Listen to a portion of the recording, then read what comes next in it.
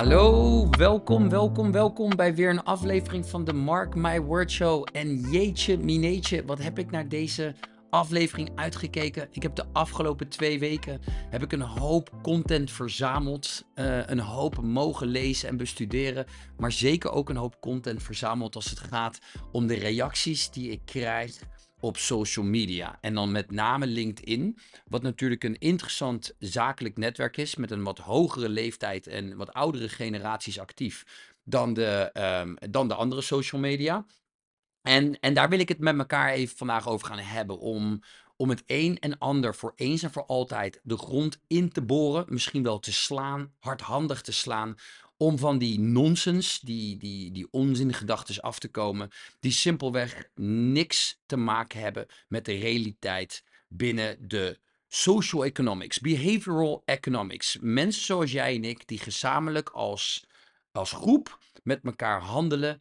En hoe wij psychologisch gewired zijn, wat uiteindelijk uitmondt in actief gedrag, in kopen en verkopen. En hoe dat uiteindelijk uitmondt in economische activiteit en productiviteit. En daar wil ik het met elkaar vandaag over gaan hebben. Maar voordat ik dat doe, weet dat ik een dubbele espresso op heb. Voor de mensen die me goed kennen, die weten dat ik van nature al druk ben. En dat mijn hoofd al naar links en naar rechts gaat. Dus met espresso erop en erin gaat dat nog even 2 keer zo snel. En ik wilde even zeggen van, jeetje, wat is het koud. Ik heb vanochtend mijn kids op de fiets naar school gebracht. Ik had geen handschoentjes aan. En ik heb nog ongeveer 6 vingers over. De rest ben ik onderweg verloren. Maar wel, wat een mooie dag. Het is vandaag, even kijken, 28 november. Het is dinsdagochtend tijdens het opnemen van deze podcast. En het was strak blauw in de ochtend op de fiets. Wat dat betreft ben ik ook wel weer trots en dankbaar dat ik een Nederlander mag zijn. Want dit soort temperaturen heb ik de afgelopen 3 jaar in Centraal- en Zuid-Amerika natuurlijk niet meegemaakt. Het was wel strak blauw, maar niet koud. En die combinatie geeft natuurlijk heel veel positieve energie richting het fantastische Sinterklaasfeest, waar we met z'n allen heel trots op zijn. En later in december natuurlijk het kerstfeest, wat wereldwijd voor voornamelijk liefde zorgt. Dus met dat wil ik aftrappen. En daarna, zoals nu dan in dit geval, wil ik eigenlijk met een serieus toontje gaan beginnen. Ehm, met het thema. Met het thema waar wij mee te maken hebben. En ik schrijf even wat opzij op mijn fantastische MacBook, zodat ik alles wel een beetje goed in de gaten kan houden met betrekking tot het geluid. Maar ik wil eigenlijk dat Keynesiaanse geleuter wil ik vandaag met de grond gelijk maken. En de reden waarom is omdat ik natuurlijk veel zaken post op LinkedIn over het financiële systeem. Dus dat gaat met name over de dollar en over de staatsobligaties van de US, van de Verenigde Staten, die daaronder hangen. En hoe dat op dit moment heel kwetsbaar is. En dat de mother of all enemies is de term inflatie. Maar inflatie is helemaal ingeburgerd. Iedereen denkt en gelooft dat inflatie niet echt dreigend is. Natuurlijk, als het te hoog wordt, gaan we met z'n allen in één keer miepen. Maar over het algemeen vinden we het allemaal vrij normaal. En dat is natuurlijk al gebrainwashed in decennia lang communicatie. Is gebrainwashed dat 2% inflatie, dat dat logisch is. Dat dat gebruikelijk is en dat we daar met z'n allen op moeten focussen om die 2% inflatie gaande te houden. Anders gaan we met elkaar zo gigantisch in de problemen komen. Dan krijgen we een deflationary collapse, oftewel een crisis zoals we in 2008 hadden. Alles ontploft, niemand geeft meer geld uit. En boom, right? Financiële systeem op zijn kop en centrale banken moeten weer instappen. Maar als je dit gelooft, dan ben je hoogstwaarschijnlijk ook gebrainwashed. En dat bedoel ik natuurlijk met alle respect. Want ook ik heb vroeger netjes mijn economielessen gehad. In eerste instantie op VWO en later dan op de universiteit, waarin dat nog steeds terugkwam. En je moet je natuurlijk wel even afvragen van, hey, waarom, als het zo ingeburgerd is, als iedereen zo gelooft dat inflatie iets goeds is, of in ieder geval iets is wat moet, wat we nodig hebben, waar komt dat dan vandaan? En als je daar dan jezelf tegen uitspreekt, wat ik natuurlijk veel op LinkedIn doe, hè, want ik noemde het al even, we hebben het over de dollar en over de staatsobligatie, we hebben het over de euro's en de euromarkt en de staatsobligatiemarkt binnen de Europese landen, binnen Japan, binnen de andere westerse landen en natuurlijk ook wereldwijd. En we komen ook vaak te spreken, natuurlijk, me being a bitcoiner, spreken we natuurlijk ook vaak over bitcoin. En aan het einde van deze podcast wil ik ook uitleggen waarom ditgene wat we nu bespreken en wat er nu aan de hand is in de wereld ook constant weer terugkomt op dat interessante financiële instrument Bitcoin. En waarom dat zo compleet anders is dan de financiële instrumenten die wij onder crypto verstaan. En natuurlijk komen we ook uit op goud en op zilver. Want die twee financiële instrumenten hebben ook altijd een rol gespeeld in de afgelopen 2000 jaar in de wereldeconomie. Iedere keer wanneer dat systeem begon te beven, te bibberen, wanneer het mis begon te gaan, dan komt op een gegeven moment de aandacht voor die wat stabielere vormen van geld. Die stabielere financiële instrumenten komt dan weer terug. En ik kan je ook uitleggen waarom. Maar voordat we daar komen, en ook voordat we het dan ook mogelijk even heel kort over aandelen gaan hebben en over dat hele spel, moet je eerst eventjes jezelf de vraag stellen, nu we hier toch lekker met elkaar bezig zijn, waarom heeft geld waarde? Vraagteken. Waarom heeft geld waarde? Want du moment dat ik iets vertel over Bitcoin, dan komt het hele LinkedIn-zooitje weer op mijn timeline terecht. Bitcoin heeft geen intrinsieke waarde. Bitcoin heeft geen intrinsieke waarde, voor het geval je het niet verstond. En ik wilde dat toch eventjes op deze manier bespreken, want A, who cares? Hè? Ik bedoel, waarom zeg je dat? En B, als je dat dan zegt, ga dan even terug naar de fundamentele eigenschappen van waarom iets waarde heeft. Nou, ten eerste, all value is subjective. Oké? Dus alle waarde is subjectief. Als jij aan het verdrinken bent in de zee, dan hecht jij nagenoeg geen waarde aan water. Want je hebt al te veel van het water om je heen, je bent aan het stikken. Maar als je in de woestijn rondloopt, is dat zo ongeveer het enige waar jij waarde aan hecht. En dit bedoel ik met subjectiviteit. Het zijn geen feiten. Dus je kan niet feitelijk zeggen tegen mij dat Bitcoin geen waarde heeft. Want jij hecht er geen waarde aan, maar op dit moment een heel hoop andere mensen wel. Dus subjectief gezien klopt het al niet wat je zegt en daarmee feitelijk ook niet. Right? Het klopt niet. Maar mensen beroepen zich dan, als je in dat verhaal komt, van oké, all value is subjective, alle waarde is subjectief. Dus nou ja, je hebt altijd zuurstof nodig, right? Dus dat is niet echt een subjectief. Dus feitelijk heeft oxygen heeft altijd wel een toegevoegde waarde. Nou, dus zover kan je natuurlijk met elkaar een discussie voeren over hoe subjectief iets is. Maar in de basis heb ik zojuist een fantastisch voorbeeld gegeven dat zelfs in het extreme voorbeeld van water, ja, dat op dat moment water voor jou totaal niet ertoe doet en dat je iets compleet anders nodig hebt. Dus als je nadenkt over de vraag waarom heeft geld waarde, dan kom je vaak uit op het antwoord. En geloof me, deze vraag heeft heel veel diepgang. En zul je ook lang over na moeten denken, is filosofisch erg interessant. Maar de reden waarom geld waarde heeft, is omdat er iets in zit opgeslagen. Tijdelijk. Dus het hoeft geen intrinsieke waarde te hebben. Want als het intrinsieke waarde heeft, dan betekent dat het iets van waarde heeft buiten geld om. Dus je kan er iets anders mee dan ermee betalen. Dat is wat het betekent als het intrinsieke waarde heeft. Hè? Want als water voor jou intrinsieke waarde heeft, dan is het eigenlijk wat het heeft, want je kan het drinken. Je kan er iets mee en je kan ook mee koken. Je kan ermee douchen. Dus dan ga je het gebruiken in plaats van dat je het gaat inzetten als geld. Snap je? Daarom is water eigenlijk een hele slechte vorm van geld. Even los van andere eigenschappen, waarom het lastig is te gebruiken als geld. Is dit een hele belangrijke. Als het gebruikerswaarde heeft buiten geld om, in dit geval, dan is dat eigenlijk een nadeel. En als je ook nadenkt over, hey Mark, Bitcoin heeft geen intrinsieke waarde, fine, dollarbiljetten ook niet. Hè? Ik bedoel papier. Ja, goed, je kan er je reet mee afvegen, je kan er je neus mee snuiten, maar het heeft verder geen intrinsieke waarde. In ieder geval niet veel. Right? Papier heeft verder, je kan er verder niks mee. Ja, nogmaals, je kan er een paar dingen mee doen. Maar goed, daar heb je ook heel veel andere vormen van papier voor die veel minder, veel goedkoper zijn dan een $5 biljet of een $10 biljet, et cetera, et cetera. Dus waarom heeft geld waarde? Er zit iets in opgeslagen. Er zit iets in opgeslagen. En daar moet je goed over nadenken. Want wat erin zit opgeslagen, jawel, dat is jouw tijd. Dat is jouw energie. Dat is wat geld is. Dus wij zochten van een hele lange tijd terug tot nu, hebben wij altijd geprobeerd een manier te vinden om tijdelijk onze economische output, onze toegevoegde waarde, ergens in op te slaan.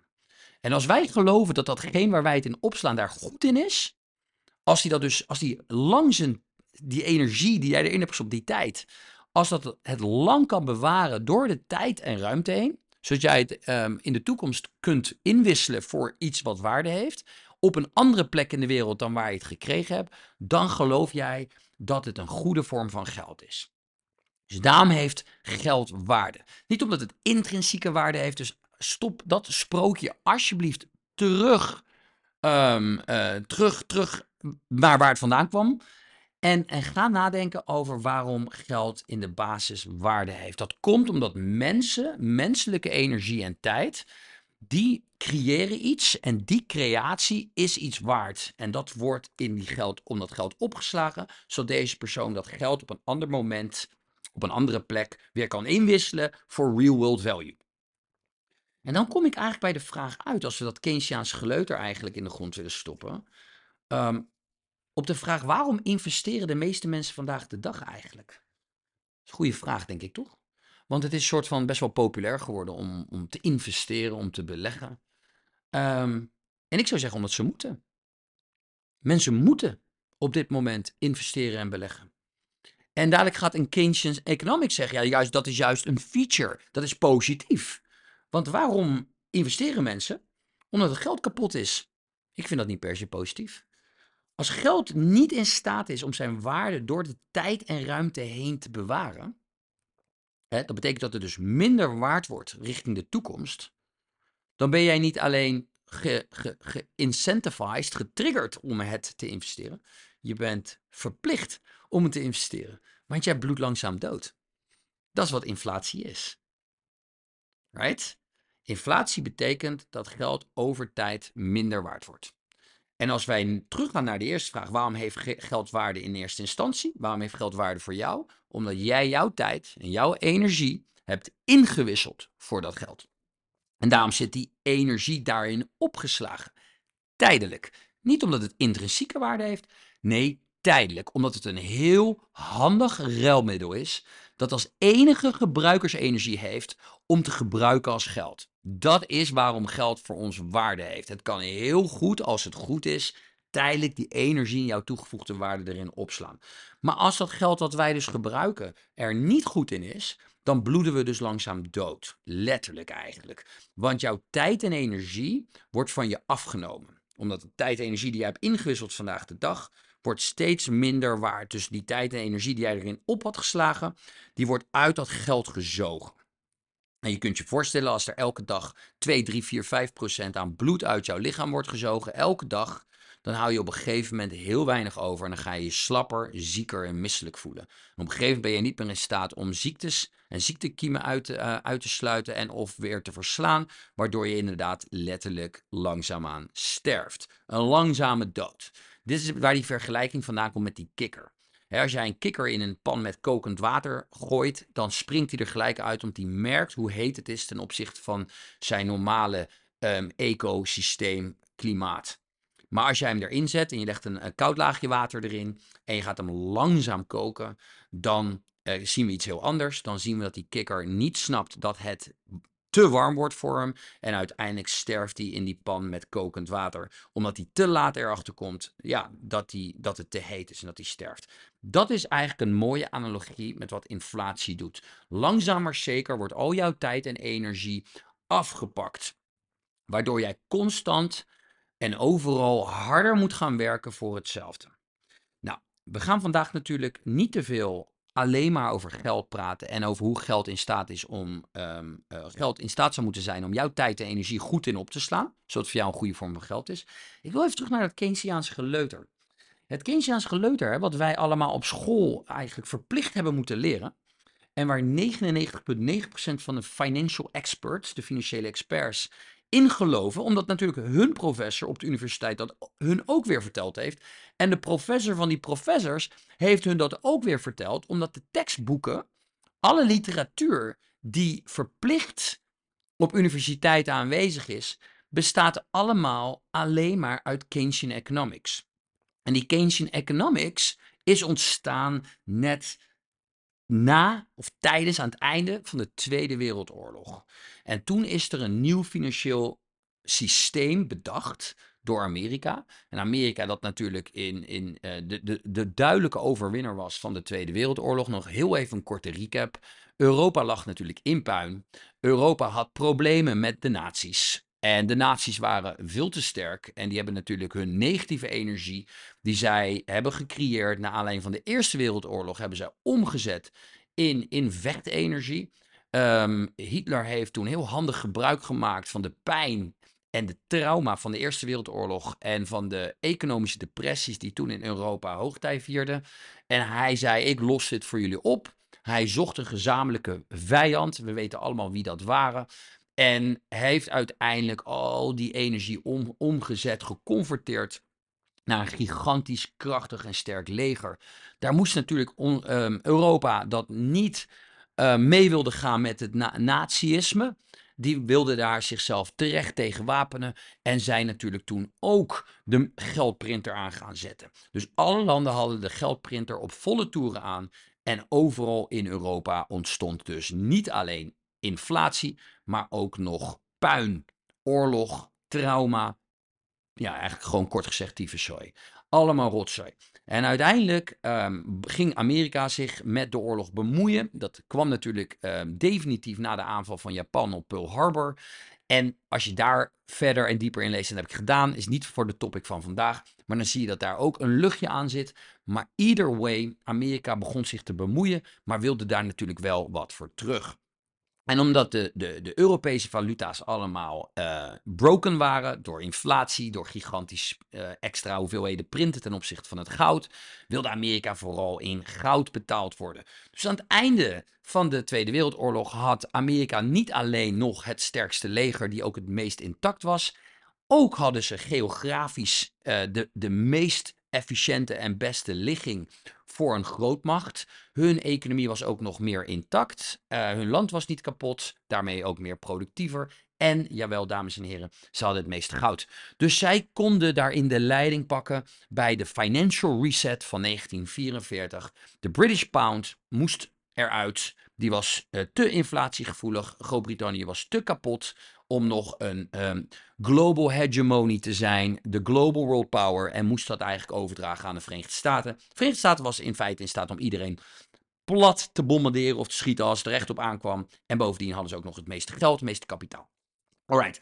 Dus dat heeft er natuurlijk toe geleid dat er een nieuw systeem is gekomen.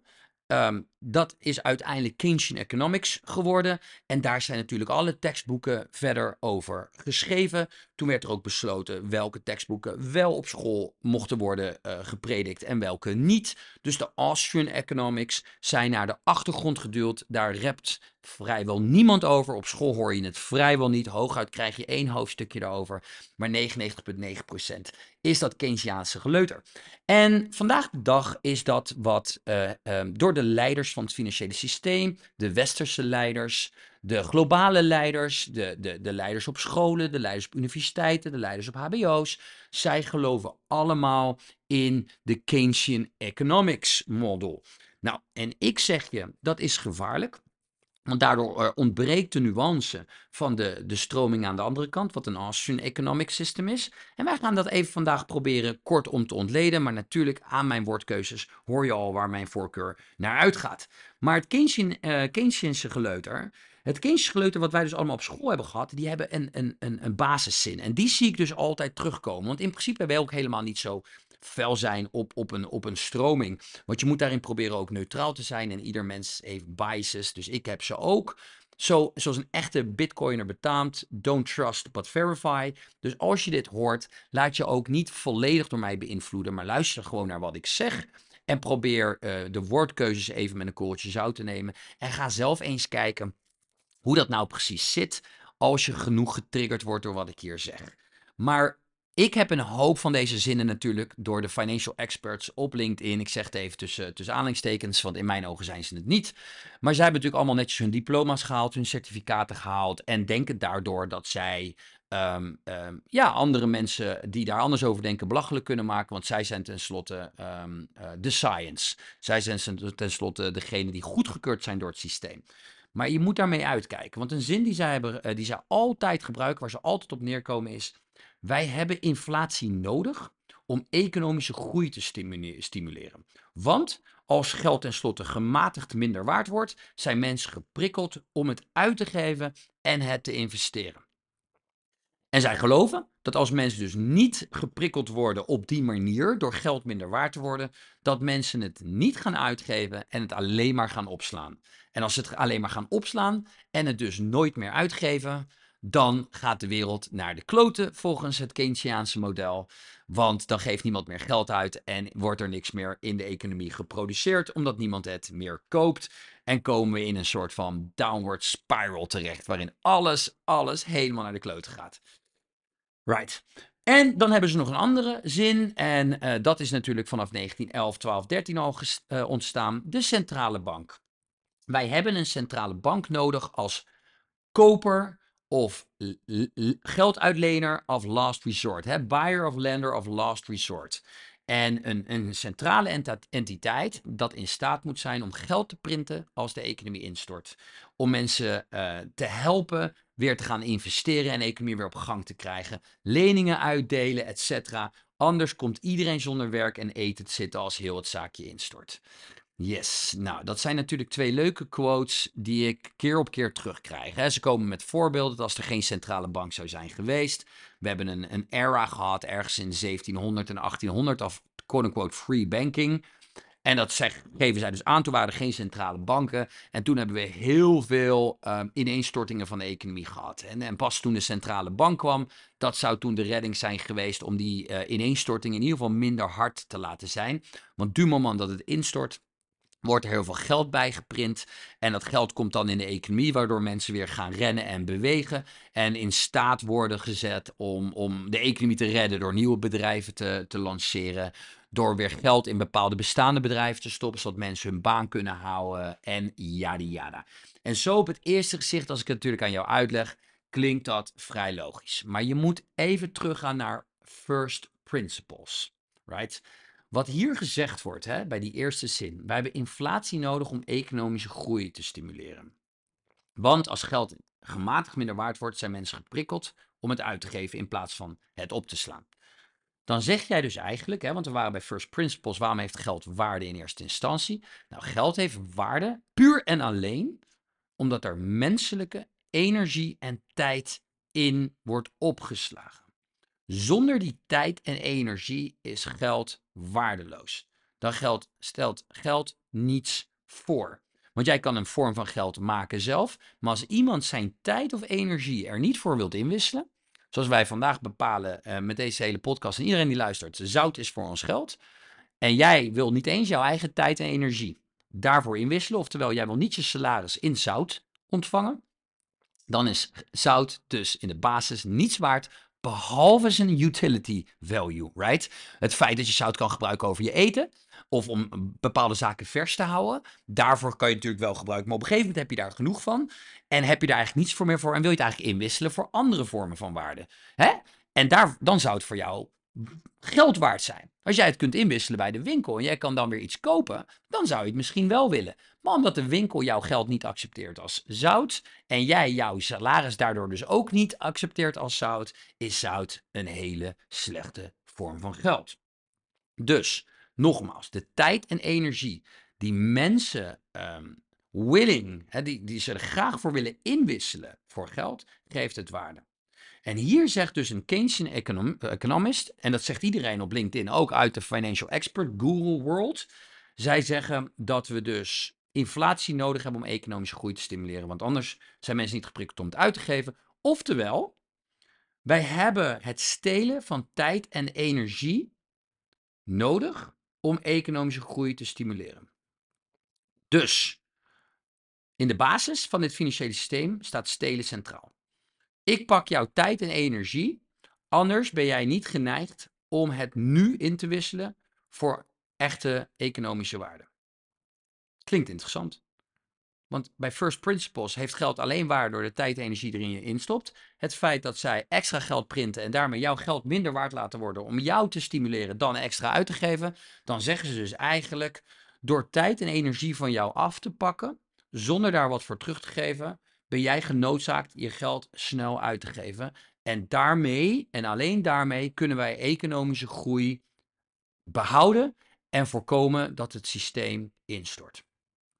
Dat zeggen ze hierbij. En bij die andere quote, de centrale bank nodig als buyer of lender of last resort, zeggen zij dus eigenlijk, nou, wij moeten een centrale bank hebben dat als we in de problemen komen, dan kunnen zij geld printen om iedereen eigenlijk weer op gang te krijgen, om bepaalde bedrijven en bepaalde banken te redden, zodat in ieder geval niet iedereen zijn baan verliest. Hè? De meerderheid verliest natuurlijk sowieso zijn baan, maar niet degene die wij kiezen. Niet degene die een hele belangrijke rol spelen, een hele essentiële rol spelen voor de globale economie. Die banken en dat soort financiële instituties, die kopen wij uit. En daardoor wordt de crisis minder erg. Nou zeggen ze eigenlijk, wij hebben een centrale autoriteit die bepaalt wie er wel en wie er niet uitgekocht wordt. Dus hij mag een voorkeur hebben wie er het wel verdient om met nepgeld, nieuw gecreëerd geld, uitgekocht te worden. En wij mogen ook bepalen wie gewoon failliet moet gaan, welke bedrijven failliet moet gaan en welke mensen wel zonder baan komen te zitten. Dat is eigenlijk wat ze hiermee zeggen. En die centrale bank, ook nog eens, als die dat doet, dan moet hij zoveel geld printen. En daarmee, per definitie, pakt hij ook nog de waarde en de energie van jou af, die jij al hebt geïnvesteerd in die vorm van geld waarin jij jouw tijd en energie hebt opgeslagen. Dus dat komt er nog bij. Dus A, wij vertrouwen iemand anders ons geld toe. Dus de waarde van ons geld. Van hé, luister, ik vind het allemaal hartstikke spannend. Hou jij het maar. En jij mag bepalen hoeveel dat geld waard blijft. Dus jij steelt mijn tijd en energie als je het minder waard blijft. Maar als je ook nog eens niet het bedrijf uitkoopt waar ik voor werk, raak ik mijn baan kwijt. Maar gelukkig hou je wel iemand anders hand boven het hoofd. En dat doe jij met geprint geld, waardoor ook nog eens mijn geld, dus mijn spaargeld, minder waard wordt. Dus in het ergste geval werk jij bij een bedrijf tijdens een economische depressie, die dus ontploft. En werk je bij een bedrijf, dan wordt jouw geld minder. Dan word je ontslagen. Omdat dat bedrijf ontploft door de economische depressie of recessie. En de centrale bank kiest ervoor om dat bedrijf van jou niet te redden. Of de bank waar jouw bedrijf zit wil jou niet redden, omdat die bank ook niet door de centrale bank wordt gered. En nou, dat is balen. Dan raak jij je baan kwijt, denk je skloten. Maar gelukkig heb ik nog geld gespaard. Ik heb nog €50.000 op de rekening. Dus de eerste jaar/2 jaar kan ik uitzingen als ik zuinig ben met mijn geld. Maar de centrale bank moet geld printen om die andere bedrijven uit te betalen. En door dat geld printen komen er meer monetary units, meer geldeenheden in omloop. Waardoor jouw geld, jouw units per saldo minder waard wordt in de echte economie om daar dingen mee te kopen. En daarmee word je dus ook nog eens armer door de quote-unquote oplossing die de centrale bank daarin levert. Dus je bent eigenlijk double fucked. En dit vinden Keynesian Economics eigenlijk logisch. En ze noemen het weet je, this is the best of the worst options op zo'n moment. Maar laten we dat eens uitpakken. Hè? Want zij geven eigenlijk aan bij die eerste zin, wij hebben inflatie nodig om economische groei te stimuleren. Want als geld minder waard wordt, zijn mensen geprikkeld om het uit te geven. En als geld niet minder waard wordt, dus meer waard wordt, dan zijn ze geneigd om te sparen. Oh, wat erg. Oh, wat erg. Want als mensen gaan sparen, geven ze minder uit. En daarmee komen we per definitie, volgens de Keynesian Economics, in zo'n deflationary spiral. Dus dan gaan mensen minder uitgeven, dan ontploft dus het zaakje en dan krijg je eigenlijk dat voorbeeld wat ik net zeg. Dan gaan bedrijven failliet, dan gaan banken in de knel komen en dan moet de centrale bank instappen met nieuw gecreëerd geld om banken uit te betalen en een x-aantal van die belangrijke bedrijven uit te betalen, zodat de economie na een jaar of 2, 3 weer verder door kan pakken.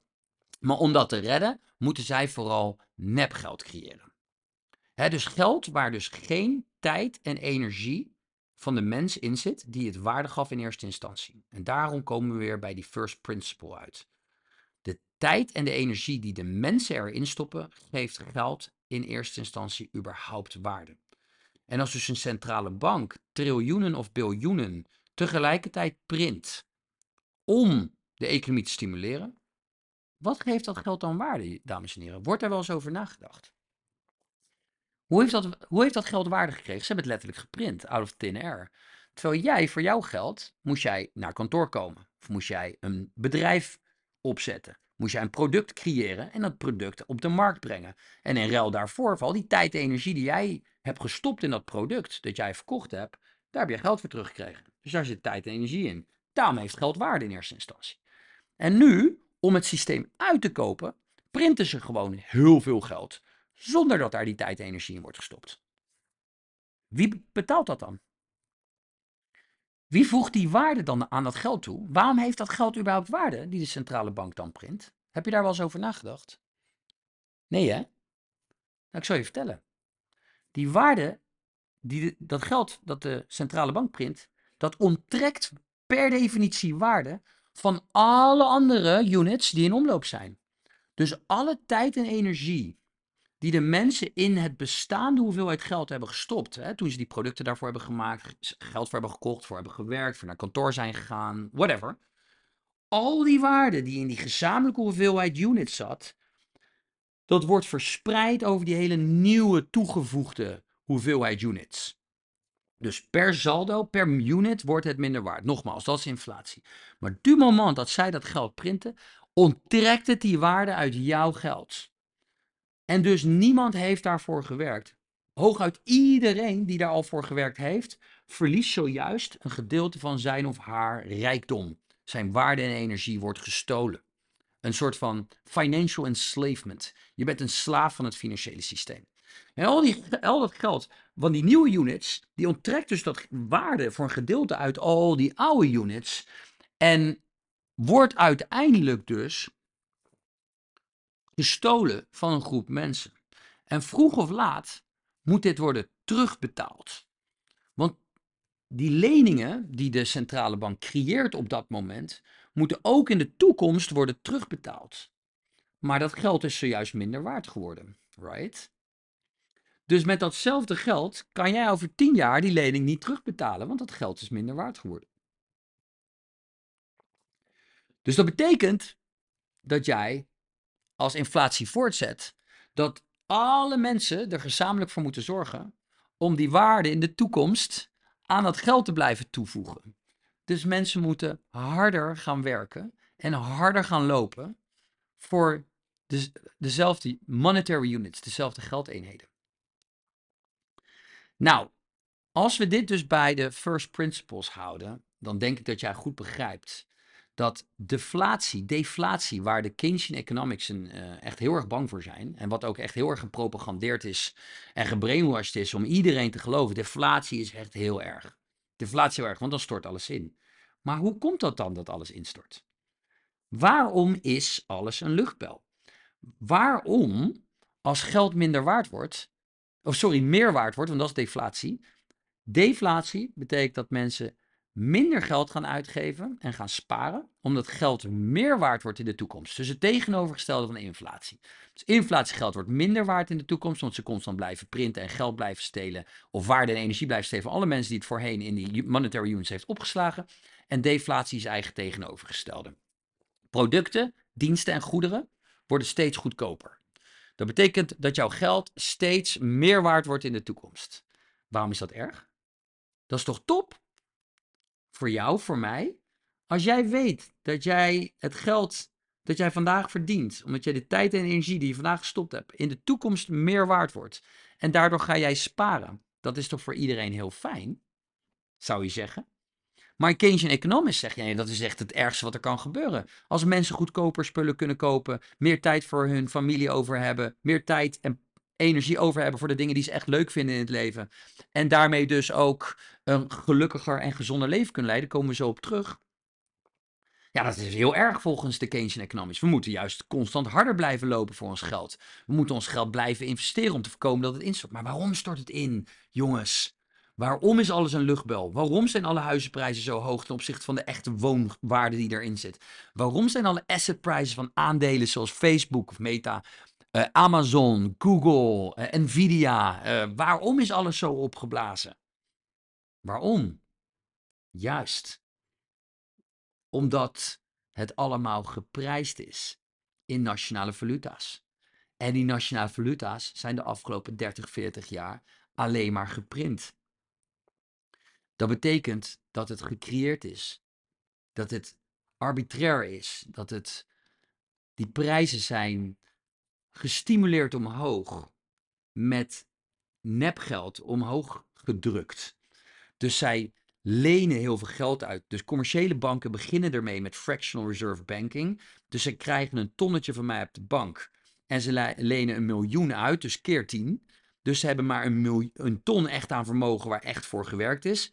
Maar conform het systeem, zoals het Keynesian Economics System is georganiseerd, mag een bank minimaal maal 10 mag die uitlenen. Dus Mark heeft een bedrijf opgezet, heeft daar sweat equity in zitten, bloed, zweet en tranen, tijd en energie. En dat is op dat moment een ton waard geworden. Hij verkoopt zijn bedrijf, krijgt er een ton voor. En degene die hem koopt, maakt dus een ton over naar de bank van Mark van Versendaal. Die bank die is daar heel blij mee. Die zegt, nou Mark, jij hebt nu een ton hier op je rekening staan. Daar krijg je misschien een 0,5% rente op of minder. Nou, maar wij houden het veilig voor je. Maar zij gaan die ton natuurlijk 10 keer zo vaak uitlenen aan mensen die een lening willen hebben. Bijvoorbeeld om een huis te kopen. En daarmee komt die ton dus keer 10 terug in de economie. Maar wie heeft daarvoor gewerkt? Wie heeft daar bloed, zweet en tranen, sweat equity in gestopt? Wat ik zei, wat geeft geld waarde? De tijd en de energie van de mens. Maar die is daar helemaal niet ingestopt. De bank heeft gewoon een keer 10 gedaan. En daarmee komt er dus geld in omloop waar niet real world value in zit. En zij gaan daar dan iets mee kopen. Vervolgens gebeurt bij die bank hetzelfde. Zij kopen iets van iemand. Dat geld komt bij die andere bank dan op de rekening. En die bank zegt weer, nou die ton die is uitgeleend, die helemaal begonnen is bij Mark, komt bij Pietje. Pietje koopt daar dan een huis mee. En die persoon die dat huis verkocht heeft, die gaat die ton ook weer uitgeven. Maar die bank van die andere persoon, laten we dus van Mark naar Pietje en van Pietje naar Rian. En Rian, die zegt daar gewoon doodleuk, oh, nou, ik bewaar het gewoon even op mijn bank, maar zijn bank niet. Nee, zijn bank gaat dat weer keer 10 uitlenen. Dat is het verdienmodel van de banken, want zij verdienen rentes op die leningen. Meer dan dat ze de rente over jouw spaargeld hoeven te betalen. Ho ho, everyone happy, right? Nee, want al die monetary units, al die geldeenheden. En nogmaals, niet alleen de commerciële banken doen dit. Dit doet dus ook de centrale bank en de overheden. Die blijven meer geld uitgeven dan er inkomt. En daarmee verliest het geld alleen maar meer en meer waarde. En lenen wij meer en meer van de toekomst. Zonder dat daar al echte menselijke tijd en energie in zit. En als die menselijke tijd en energie er dus niet in zit, vertegenwoordigt het eigenlijk niet diezelfde waarde. Alleen in onze perceptie. Omdat wij zijn opgegroeid dat die euro's en die dollars die bepaalde waarden altijd vertegenwoordigen. Maar feitelijk gezien zit daaronder niks dan lucht. Of in ieder geval voor 80 tot 90% zit daar lucht en geen tijd en menselijke tijd en energie. Dus als inflatie dan ophoudt, als zij niet meer geld blijven printen en of geld blijven lenen van de toekomst, dan stopt feitelijk de muziek. En als de muziek stopt, dan begrijp je het al, dan gaan de mensen die geld en kapitaal bezitten zo snel mogelijk voor de echte waarde. Dan willen ze dat kapitaal inwisselen voor real world value. Omdat ook zij weten, hé, wacht even, de muziek stopt, er wordt geen nieuw geld meer geprint. En er wordt geen leningen meer van de toekomst gedaan, of moeilijker in ieder geval. Ja, dan is dit zaakje niet meer omhoog te houden. Want voor 80 tot 90% zit er geen real world value onder. Want het is gewoon uit het niets verzonnen, bedacht, gecreëerd. En daarmee is het een luchtbel geworden. En daarom is in de Keynesian Economic System deflatie, deflatie erg. Ze zijn als de dood dat als mensen stoppen met geld uitgeven tijdelijk voor dingen die ze niet willen en dingen die hun niet gelukkig maakt. Maar dat ze eindelijk eens gaan beseffen dat sparen een heel belangrijk onderdeel is van geluk en van de toekomstige maatschappij, kom ik zo op terug, en de toekomstige kwaliteit van de economie, is sparen een essentieel onderdeel. Maar zij laten jou geloven dat het meest erg is wat er kan gebeuren. En dat komt puur door zoals het financiële systeem gestructureerd is. Want als vandaag de dag mensen hard gaan werken en hun economische output, hun tijd en energie tijdelijk gaan opslaan in een geld dat zijn waarde goed kan behouden en ze gaan dat sparen. Als te veel mensen dat vandaag gaan doen, komt die luchtbel van de Keynesian Economics System tot uiting. En dan krijg je dus niet zozeer deflatie, alles wordt goedkoper. Dus dat is goed voor de mensen, want hun geld wordt meer waard in de toekomst, waardoor ze meer tijd overhouden om in de toekomst gelukkig te zijn en voor een gezin te zorgen. Waarmee ze dus hun kinderen kunnen opvoeden, die daarmee een betere opvoeding krijgen en meer productiever worden in de toekomstige economie. Je raadt het al, daar gaan we naartoe, want dat is de kern van Austrian Economics. Nee, dan krijgen we een deflationary spiral, een collapse. Omdat iedereen die denkt dat waarde vertegenwoordigt, iedereen die denkt dat hij waarde heeft op zijn rekening en op zijn papiertje en op zijn papieren contracten en binnen zijn bedrijf, wat allemaal op papier waarde vertegenwoordigt, en zijn huis, al die dingen waar wij 7, 8 ton voor hebben betaald. Als je die deflationary spiral toelaat in de economic system, in de Keynesian Economic System, dan gaat alles heel snel en heel extreem naar de kloten. Dus dan gaan al die papieren waardes, die huizen die op papier heel veel waarde vertegenwoordigen, al die andere assets, die financiële instrumenten die op papier heel veel waarde vertegenwoordigen, die storten dan in. En mensen hebben al rondom die assets, rondom die papieren contracten hun hele leven gebouwd. En bedrijven ook, waardoor bedrijven ineens veel minder waarde vertegenwoordigen, waardoor ze mensen moeten laten gaan. En dan ontstaat een gigantische unemployment, werkeloosheid, globaal gezien rondom de hele wereld. En daarom zijn die Keynesian Economics, dat systeem waar we al zo lang in zitten, vanaf 1944, maar het werd extremer vanaf 1971, toen we volledig van die goudstandaard afgingen. Toen werd dat extremer. En vanaf toen moest iedereen op school en de professoren en jij en ik, iedereen moet geloven dat inflatie belangrijk is. En dat het niet iets ergs is. En dat het niet geld, tijd, energie van je steelt. Nee, het is nodig om te groeien met elkaar. Om met elkaar de lieve vrede te bewaren. Ja, dat begrijp ik. Want het hele systeem is gebaseerd op lucht. Dus jullie moeten geld, tijd en energie van ons blijven stelen om die luchtbel groter en groter te laten worden. Maar dames en heren, dit is natuurlijk geen eindeloze rit, hè? Ik bedoel, een luchtbel, per definitie, ontploft een keer. Als die wordt leeggeprikt door het minste of geringste, dan is het klaar. Dus die deflationary spiral, die collapse, komt vroeg of laat hoe dan ook een keer. Je kan dat blikje maar zo lang voor je uit blijven trappen. Vroeg of laat moet je dealen met de consequences van het stelen van tijd en energie van 99% van de populatie. Of vroeg of laat moet er een einde komen aan het lenen van de toekomst. Want als je maar blijft lenen van de toekomst, wat wij allemaal constant alleen maar overal doen. De hypotheek is gewoon lenen van de toekomst. Het is gewoon een gouden ketting om je enkel droppen. Nou, jij moet in de toekomst 7 ton terugbetalen plus rente. Bam! En daar moet jij de rest van je leven voor werken. Dus je hebt gewoon geleend van de toekomstige ik. Niet alleen geld, tijd en energie. Jij bent van nu een slaaf van je eigen huis. En de huis is van je bank, dus een slaaf van je bank. Dat is hoe het werkt. Zij zeggen, jij moet de komende 30 jaar blijven werken, tijd en energie blijven inwisselen, om dat huis te kunnen blijven betalen. Dus ik hoop dat je ervan geniet. Ik hoop dat je het huis heel mooi vindt, want dan vind je het misschien waard om jouw leven daarvoor in te wisselen, jouw tijd en energie ervoor in te wisselen. Maar dat is niet hoe we worden opgevoed. Dat is niet hoe we worden geprikkeld om over na te denken. Even, wacht even. Ik vind dat huis wel leuk, maar wil ik er 30 jaar lang in ruil voor werken? Wil ik mijn tijd en energie er 30 jaar voor inwisselen? Zo ja, fijn, koop het. Zo niet, denk erover na, want er komt nog een rente overheen en ze houden je eraan. De bank is eigenaar van jouw huis totdat jou het volledig kan afbetalen. That's the truth. En daar moet je eens over nadenken dat in de Keynesian Economic System alles dus gebaseerd is op lucht. Dus dat ook nog eens jouw huis of jouw andere assets waar jij waarde aan toedicht, bijvoorbeeld ook bedrijven, als jij een eigenaar bent van een bedrijf, dan heb jij een bepaalde papieren waarde die het vertegenwoordigt. Maar die heeft het alleen maar als we niet in die deflationary collapse komen. Dus die luchtbel in leven wordt gehouden door de centrale banken. En hoe houden ze dat in leven? Alleen maar door meer en meer geld te printen. Door meer en meer geld van de toekomst te lenen. En wat ik zei, op een gegeven moment is dat op. Op een gegeven moment is het onmogelijk om dat ooit nog terug te betalen. En we zijn nu op zo'n punt. En dan betekent het eigenlijk, weet je, een mooie analogie is een skippiebal onder water houden. Doe dat maar eens. Dat kost heel veel tijd en energie van jou om hem onder water te houden. En dat zou je voor altijd moeten blijven doen. Want als jij dat namelijk loslaat, dan komt hij naar boven. En dat is waar we nu in terecht zijn gekomen. En daarom wordt door de Keynesian professors gezegd dat inflatie broodnodig is. Omdat we anders een deflationary spiral krijgen. En dat is het ergste. En klopt, daar ben ik het mee eens. Dat scenario is doodeng.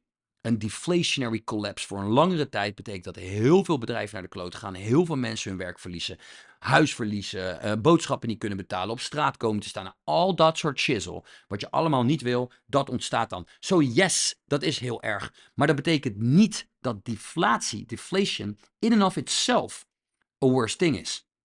Want deflatie betekent niets anders dan dat dingen goedkoper worden. En dat wij dus meer waarde in de toekomst kunnen krijgen voor dezelfde hoeveelheid geld. En dan kom je weer bij die 3 bronnen uit waar ik de hele tijd over praat. En dan kom je eigenlijk op een stukje Austrian Economics uit. De algemene bronnen die wij kunnen benutten, jij en ik, zijn 1 tijd, 2 energie en 3 geld. Tijd, energie en geld. En geld heeft puur en alleen waarde als wij allemaal geloven dat die eerste 2 daarin zitten. Dat heb ik de hele tijd gezegd. Dus de feitelijke bron waar we het allemaal voor doen en wat echt schaars is, dames en heren, is de mens. Jouw tijd is schaars. Menselijke tijd, dat is de enige echte schaarste. De tijd die jij uiteindelijk in iets stopt, en daarmee dus ook jouw energie, dat is de echte waarde en de enige bron die echt eindig is. En mensen praten natuurlijk ook over energie, natural resources. Mark, die zijn toch ook eindig?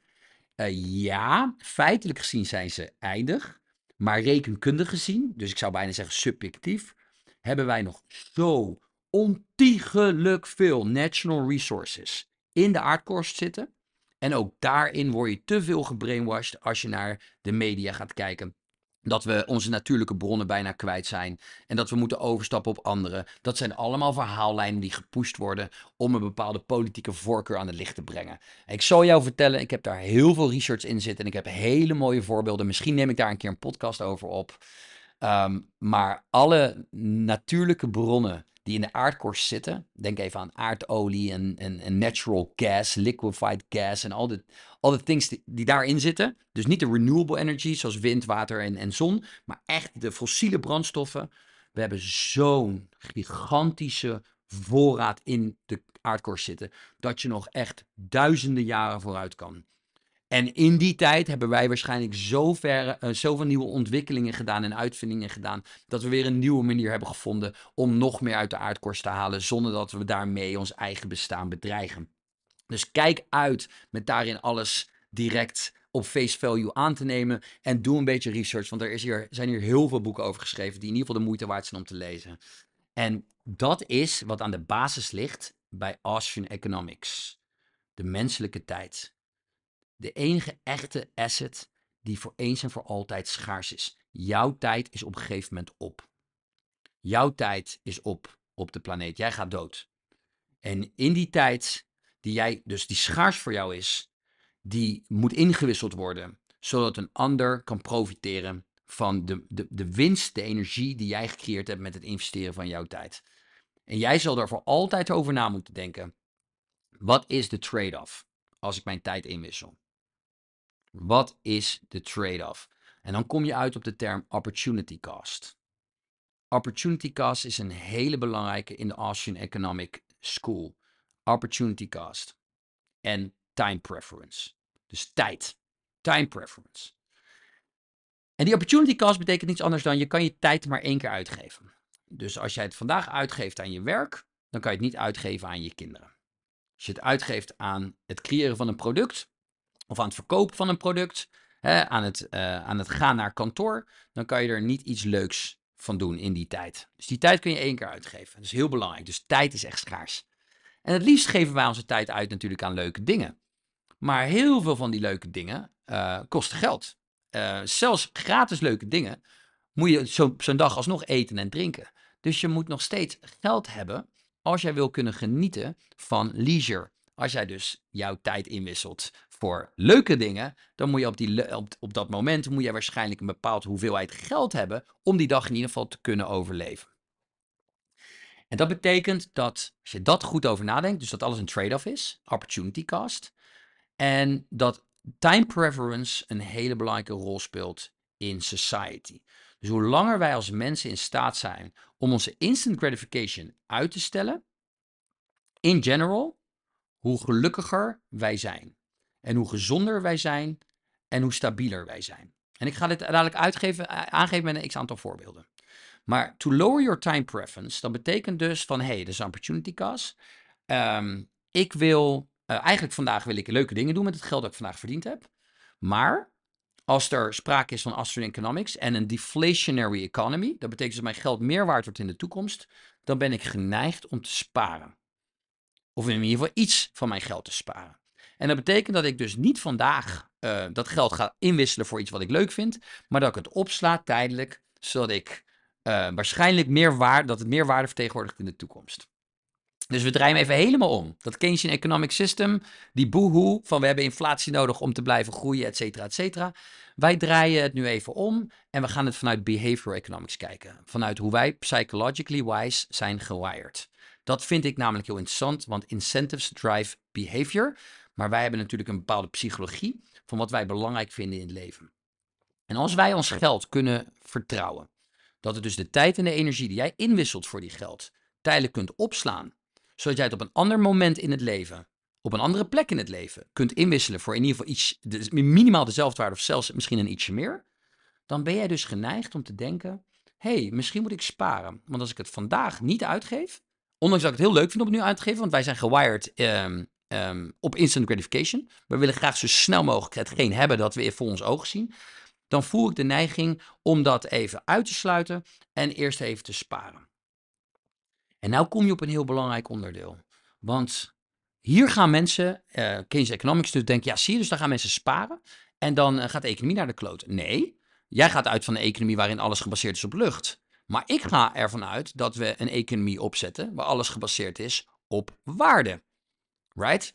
Want voordat jij geld investeert, normaal gesproken, zou je het eerst moeten hebben verdiend. Waar of niet waar? Ja, exact. Als Mark geld wil investeren in bitcoin of in goud of in specifieke aandelen, dan moet hij dat eerst verdiend hebben. Dus hij moet eerst zijn tijd en energie daarin hebben gestopt. En daar moet hij in ruil voor geld hebben gekregen. En die hoeveelheid geld, die wil hij dan niet gelijk uitgeven aan iets leuks, want hij is slim. Hij wil nadenken over zijn toekomst van zijn gezin en zijn kinderen. Dus hij kiest ervoor om zijn opportunity cost te accepteren. Van oké, ik kan er nu van naar Duinerel gaan of ik kan er nu van naar Bali gaan. Nee, ik doe dat niet. Ik stop het in bitcoin, want ik zie bitcoin in de toekomst omhoog gaan in waarde.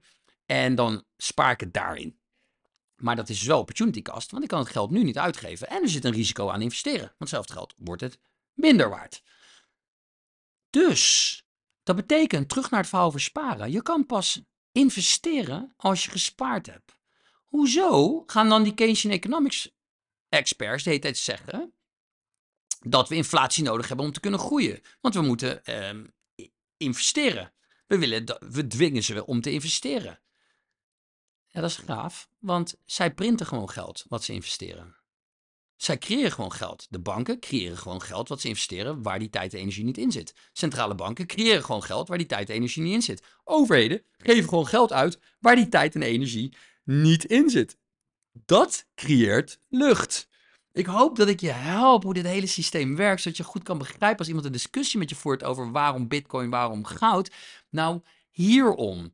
Je moet uiteindelijk een geld hebben dat niet out of thin air gecreëerd kan worden.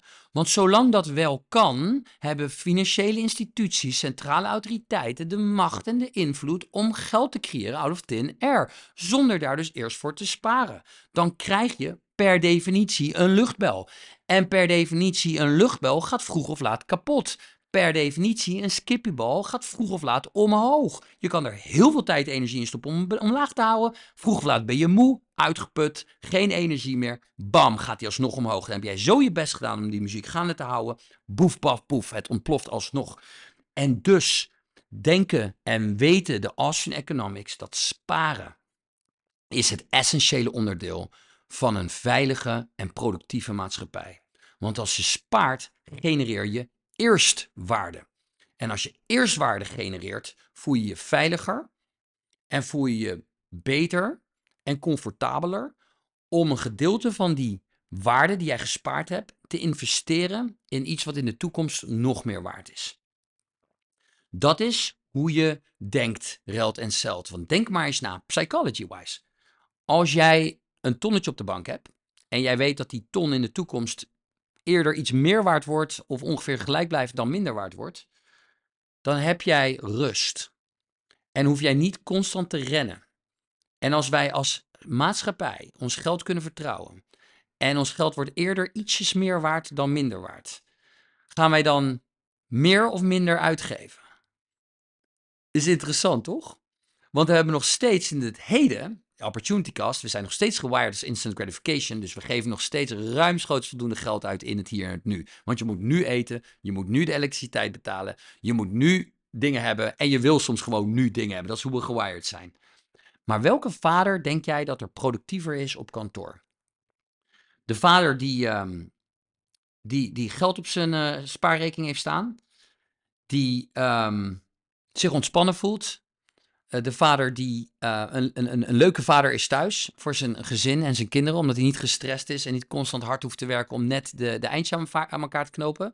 Dus de man die spaargeld heeft, hij kan op tijd naar huis, hij kan zijn kinderen opvoeden, hij kan een leuke man zijn voor zijn vrouw, een loving partner zijn voor zijn vrouw.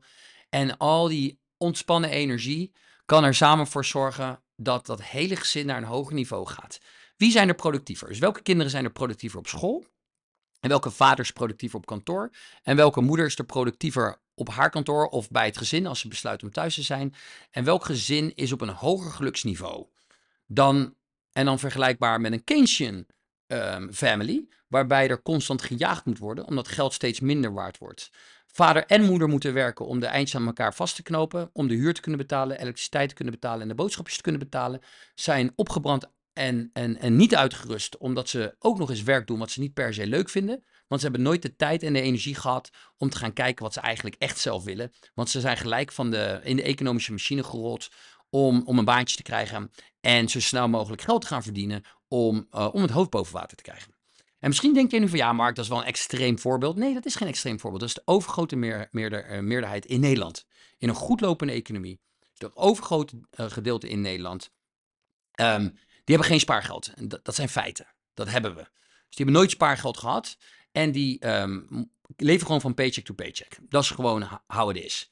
En zij hebben dus nooit kunnen nadenken over wat ze eigenlijk zouden willen doen in het leven. Dus wie is er gelukkiger? De persoon met een ton spaargeld die de rust kan pakken om zelfs een keer ontslag te nemen. En kan denken van, hé, wat wil ik nou eigenlijk doen in mijn leven? En zo ja, wat? Hoe wil ik waarde toevoegen aan het leven, aan andere mensen, aan de economie? Leuke vader thuis, omdat hij doet wat hij leuk vindt. Leuke moeder thuis, omdat ze doet wat ze leuk vindt. Gezamenlijk een romantische relatie onderhouden, waardoor ze ook een grotere kans hebben om bij elkaar te blijven.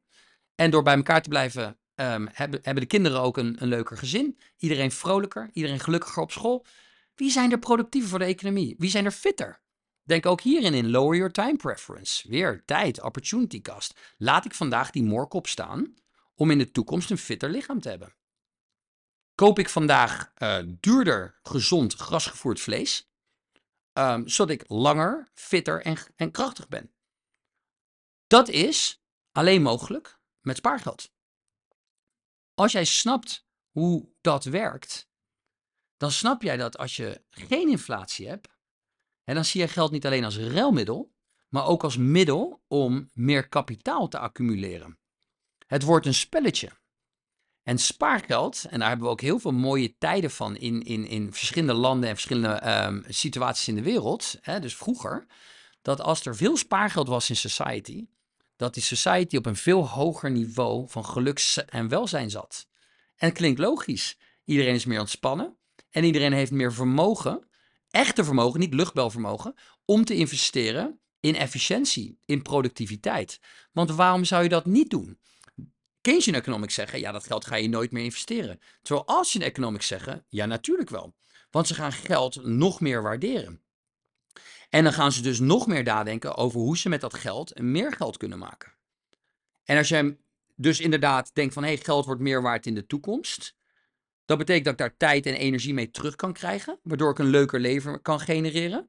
Dat betekent dat als ik dat geld voor mij ga laten werken en met echte waarde een bedrijf opzet, dan moet ik er dus voor kiezen. Opportunity cost. Opportunity cost en time preference. Schaarste. Tijdschaarste. Denk hier nog eens over na. De 2 kernelementen binnen de Austrian Economics. Als ik word getriggerd, onbewust word getraind eigenlijk, dat geld in de toekomst meer waard wordt, dan word ik dus in mijn onderbewustzijn of in mijn bewustzijn, afhankelijk van hoe ik daarover nadenk, word ik getriggerd en getraind om geld nu niet uit te geven, zodat ik in de toekomst meer heb. Waar of niet waar? Exactly, waar. Dus ik word min of meer door society, door het economic system, word ik onbewust getriggerd om na te denken over opportunity cost. Ik ga het niet nu uitgeven aan een Twix of aan een moorkop, maar ik ga het opslaan zodat ik overmorgen ietsjes meer heb en een stukje gezond grasgevoerd vlees kan kopen. Daar zitten meer ingrediënten in, voedingsingrediënten in, dus ik zit er meer van vol en het is gezond en goed voor mijn spieren, ja. Als geld meer waard wordt in de toekomst, want dan ga je dus automatisch meer sparen. Dat betekent dat we in society meer true wealth krijgen, echte rijkdom, want daar is tijd en energie voor ingewisseld om vervolgens dat geld ervoor terug te krijgen en dat op te slaan. Dan word je onbewust getriggerd om niet alleen aan opportunity cost te denken, maar dus ook aan lower your time preference, je tijdschaarste. Wacht even, als ik dit spaar en ik zou vandaag even iets uitstellen, dan heb ik over een jaar ietsjes meer. En als ik er een jaar ietsjes meer heb, dan snap ik dus het belang van mijn tijd. En dat als ik dat dus verlaag, mijn preferentie, mijn voorkeuren, als ik dat dan verlaag, dan heb ik in de toekomst meer. Nou ontwikkel je een society dat snapt wat de waarde van kapitaal is. Van true capital. Niet nepgeld, niet geleend geld, niet luchtbalgeld. Nee, true capital. Waar jij tijd en energie in hebt gestopt. En als jij dus denkt, maar als dat in de toekomst meer economische waarde vertegenwoordigt, dat betekent dat ik ga leren begrijpen hoe investeren werkt. En hoe ik kapitaal voor mij kan gaan laten werken. Hoe ik kapitaal meer waard kan laten worden. En als ik een lower time preference heb en ik heb een tonnetje gespaard of 50.000 of 5.000 gespaard, nu kan ik ook nog eens gaan nadenken, wacht even, wat vind ik leuk in dit leven? Ik vind het leuk om op vakantie te gaan, maar ik vind het nog leuker om 3 maanden de wereld rond te reizen, maar dat is duur. Dan zal ik eigenlijk eerst ondernemer moeten worden. En dat betekent dat ik weer mijn time preference moet verlagen, want ik kan alleen ondernemer worden als ik spaargeld heb. Want ik heb kapitaal nodig om mijn onderneming op te zetten, of ik heb spaargeld nodig om mijn eigen salaris te kunnen betalen in de eerste 6 maanden of eerste 8 maanden als ik nog geen geld verdien.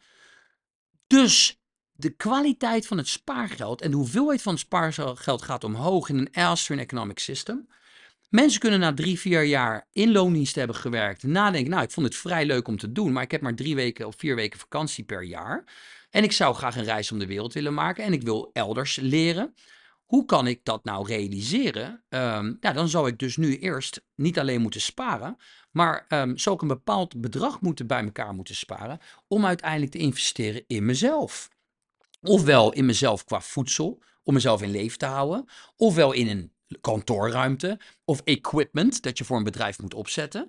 En om productiviteit te genereren, zodat jouw kapitaal in de toekomst nog meer waard wordt.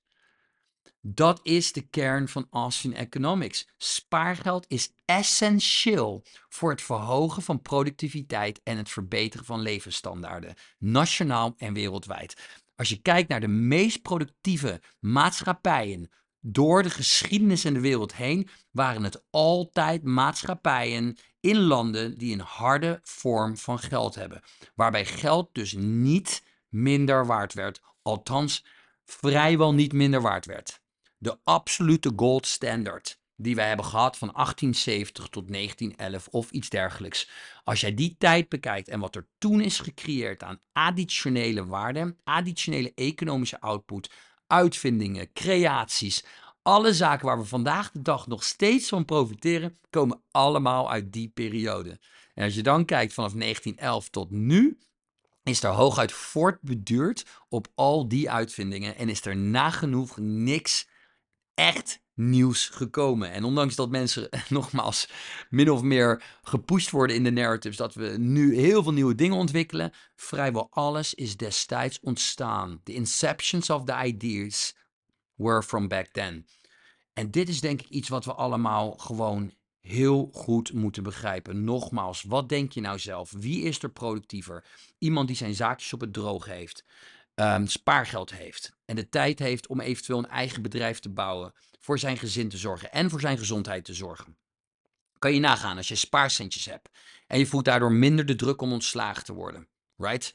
Tuurlijk doe je je werk, maar je bent niet meer bang om ontslagen te worden. Dus je hebt geen angst.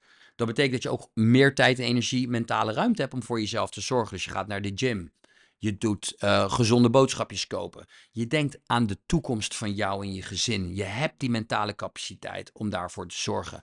Daarmee creëer je waarde in je lijf. Je lijf wordt productiever. Je geest wordt productiever. Alles wat jij belichaamt wordt productiever. Omdat jij zorgt voor goede ingrediënten. Voor goede slaap. Voor goede voedsel. Voor goede beweging. Voor goede sociale relaties. Al de tijd en de energie die belangrijk is om dat lijf van jou zo productief en energiek mogelijk te houden, heb je dan ineens tijd voor. Dat kan in een Austrian Economic System, maar in een Keynesian Economic System wordt jouw geld steeds minder waard. En moet je steeds harder lopen voor hetzelfde. En moeten wij elkaar brainwashen met marketingcampagnes, dat we blijven gepusht worden om dingen te kopen die wij niet nodig hebben, zodat we allemaal geld blijven uitgeven en eigenlijk niet sparen. Want als wij stoppen met geld uitgeven, stort dat systeem in. En daarom willen ze dat wij al die onzin vanuit al die winkels gaan kopen. En zit de hele tv en hele marketingcampagnes, de hele economische machine vol met propaganda en marketingcampagnes en narratives, dat wij het zogenaamd nodig hebben omdat we anders niet gelukkig zijn. Want anders stort dat systeempje in. Zo simpel is het. En het klinkt misschien logisch, maar als ik het zo uitleg, en misschien denk je al van, nou, dat klinkt helemaal niet logisch, want bla bla bla, je hebt het altijd geloofd. Maar dit is hoe je het Keynesiaanse geleuter de grond inboort. En hoe je dus uiteindelijk te alle tijden terechtkomt bij een hardere vorm van geld. Dat is hoe je sparen stimuleert. En als je spaargeld stimuleert, nogmaals kom je op dat verhaal uit wat ik net heel netjes heb verteld. En dan nogmaals, jongens, wie is er nou productiever? Nogmaals, iemand die zijn zaakjes op het droog heeft, de tijd heeft om een bedrijf te bouwen, die tijd heeft om het leven zo in te delen zoals hij het zelf wil hebben, voor zijn gezin te zorgen, voor zijn kinderen te zorgen, voor zijn gezondheid te zorgen. Of iemand die dag in dag uit gestrest is. De vader en de moeder constant gestrest om de eindjes aan elkaar te knopen, waarmee je een minder leuke vader of moeder bent. Geen tijd hebben voor je kinderen te zorgen, niet voor zijn gezondheid te zorgen. En constant moet jagen op meer inkomsten om simpelweg het leven te houden, de standaard te houden die hij nu heeft. Dat is wat inflatie veroorzaakt. En daar wil ik het bijna bij laten.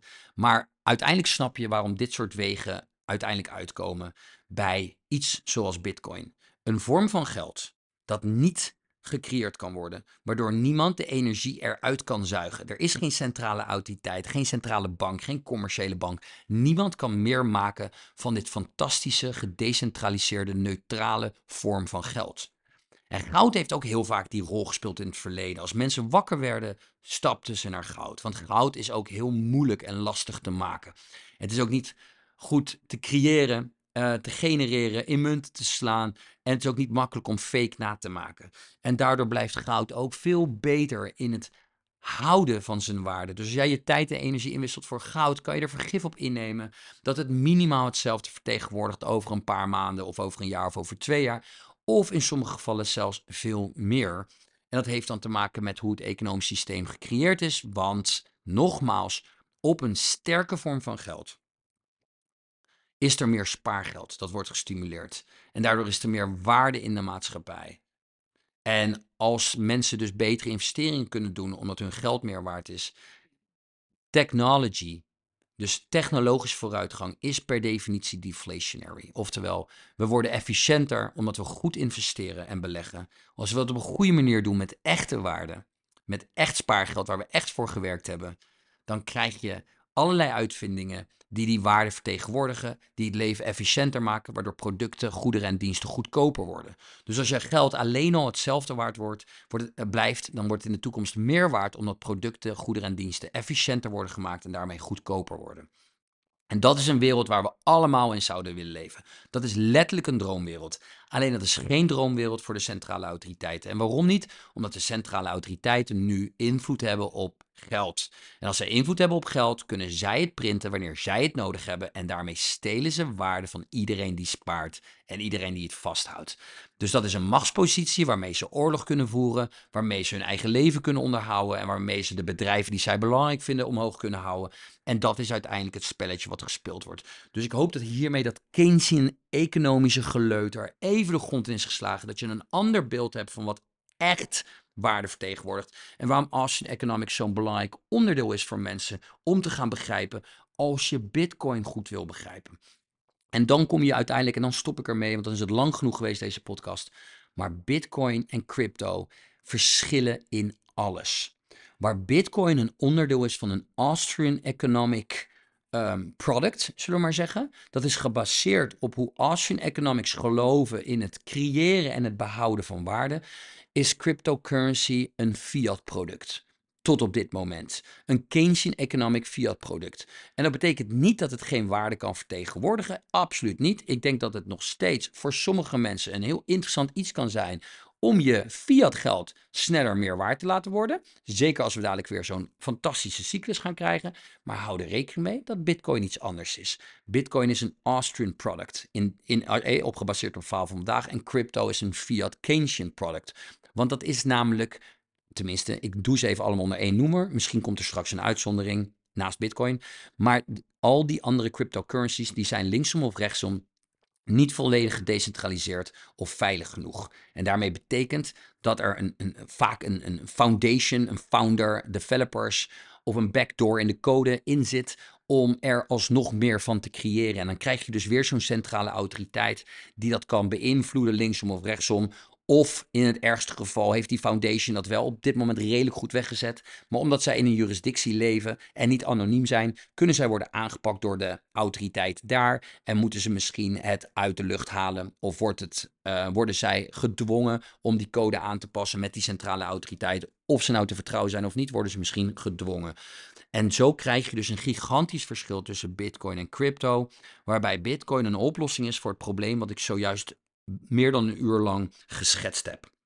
Goud speelt ook vaak een rol wanneer dat die gigantische luchtbel ontploft. Wanneer die skippenbal omhoog komt.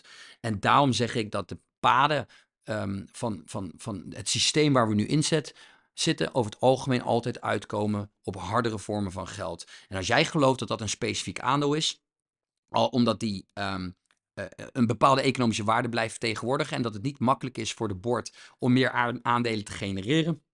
Of het is een bedrijf dat in een sector zit, bijvoorbeeld in de olie, wat op dit moment waar te weinig in geïnvesteerd is met echte waarde in de afgelopen 10 jaar. Waardoor er dus schaarste kan komen in een tijdelijke periode en de prijs van olie of de prijs van gas of whatever dus gigantisch omhoog kan gaan. Dan snap je dat dat soort bedrijven ook een bepaalde waarde vertegenwoordigen die juist omhoog gaat wanneer het geld minder waard wordt. Dus er zijn meerdere wegen die naar Rome leiden. Ik wil je alleen even zeggen, en dit is geen investeringsadvies. Ik wil je vandaag alleen even helpen met te snappen hoe dit economische systeem werkt, ruilt en zelt. En dat als iemand zegt dat inflatie nodig is voor economische groei, dan zeggen ze feitelijk, wij hebben dus stelen in de basis van onze geldlaag nodig. Door waarde te stelen van de mensen die hebben gewerkt voor hun geld en die het hebben gespaard. Dat hebben wij nodig om de economische groei te kunnen blijven stimuleren. Terwijl een Austrian Economics zegt, we hebben stelen helemaal niet nodig. We hebben juist een goede vorm van geld nodig die we kunnen vertrouwen. Waardoor we allemaal geestelijk kunnen ontspannen. De waarde kunnen genereren, dan tijdelijk kunnen opslaan. En met echt spaargeld, met echte rijkdom die we dan hebben geaccumuleerd, kunnen we goede investeringen doen om society en de maatschappij op een hoger niveau te krijgen. Nou, kies jij maar wat jij logischer vindt. En dan ga ik hem hierbij afsluiten. Dank je vooral voor het luisteren. Ik hoop dat je het leuk vond. Ik merk dat die dubbele koffie nu inmiddels is uitgewerkt. Dus ook ik ben nu wel klaar. En ik hoor je snel. Tjus.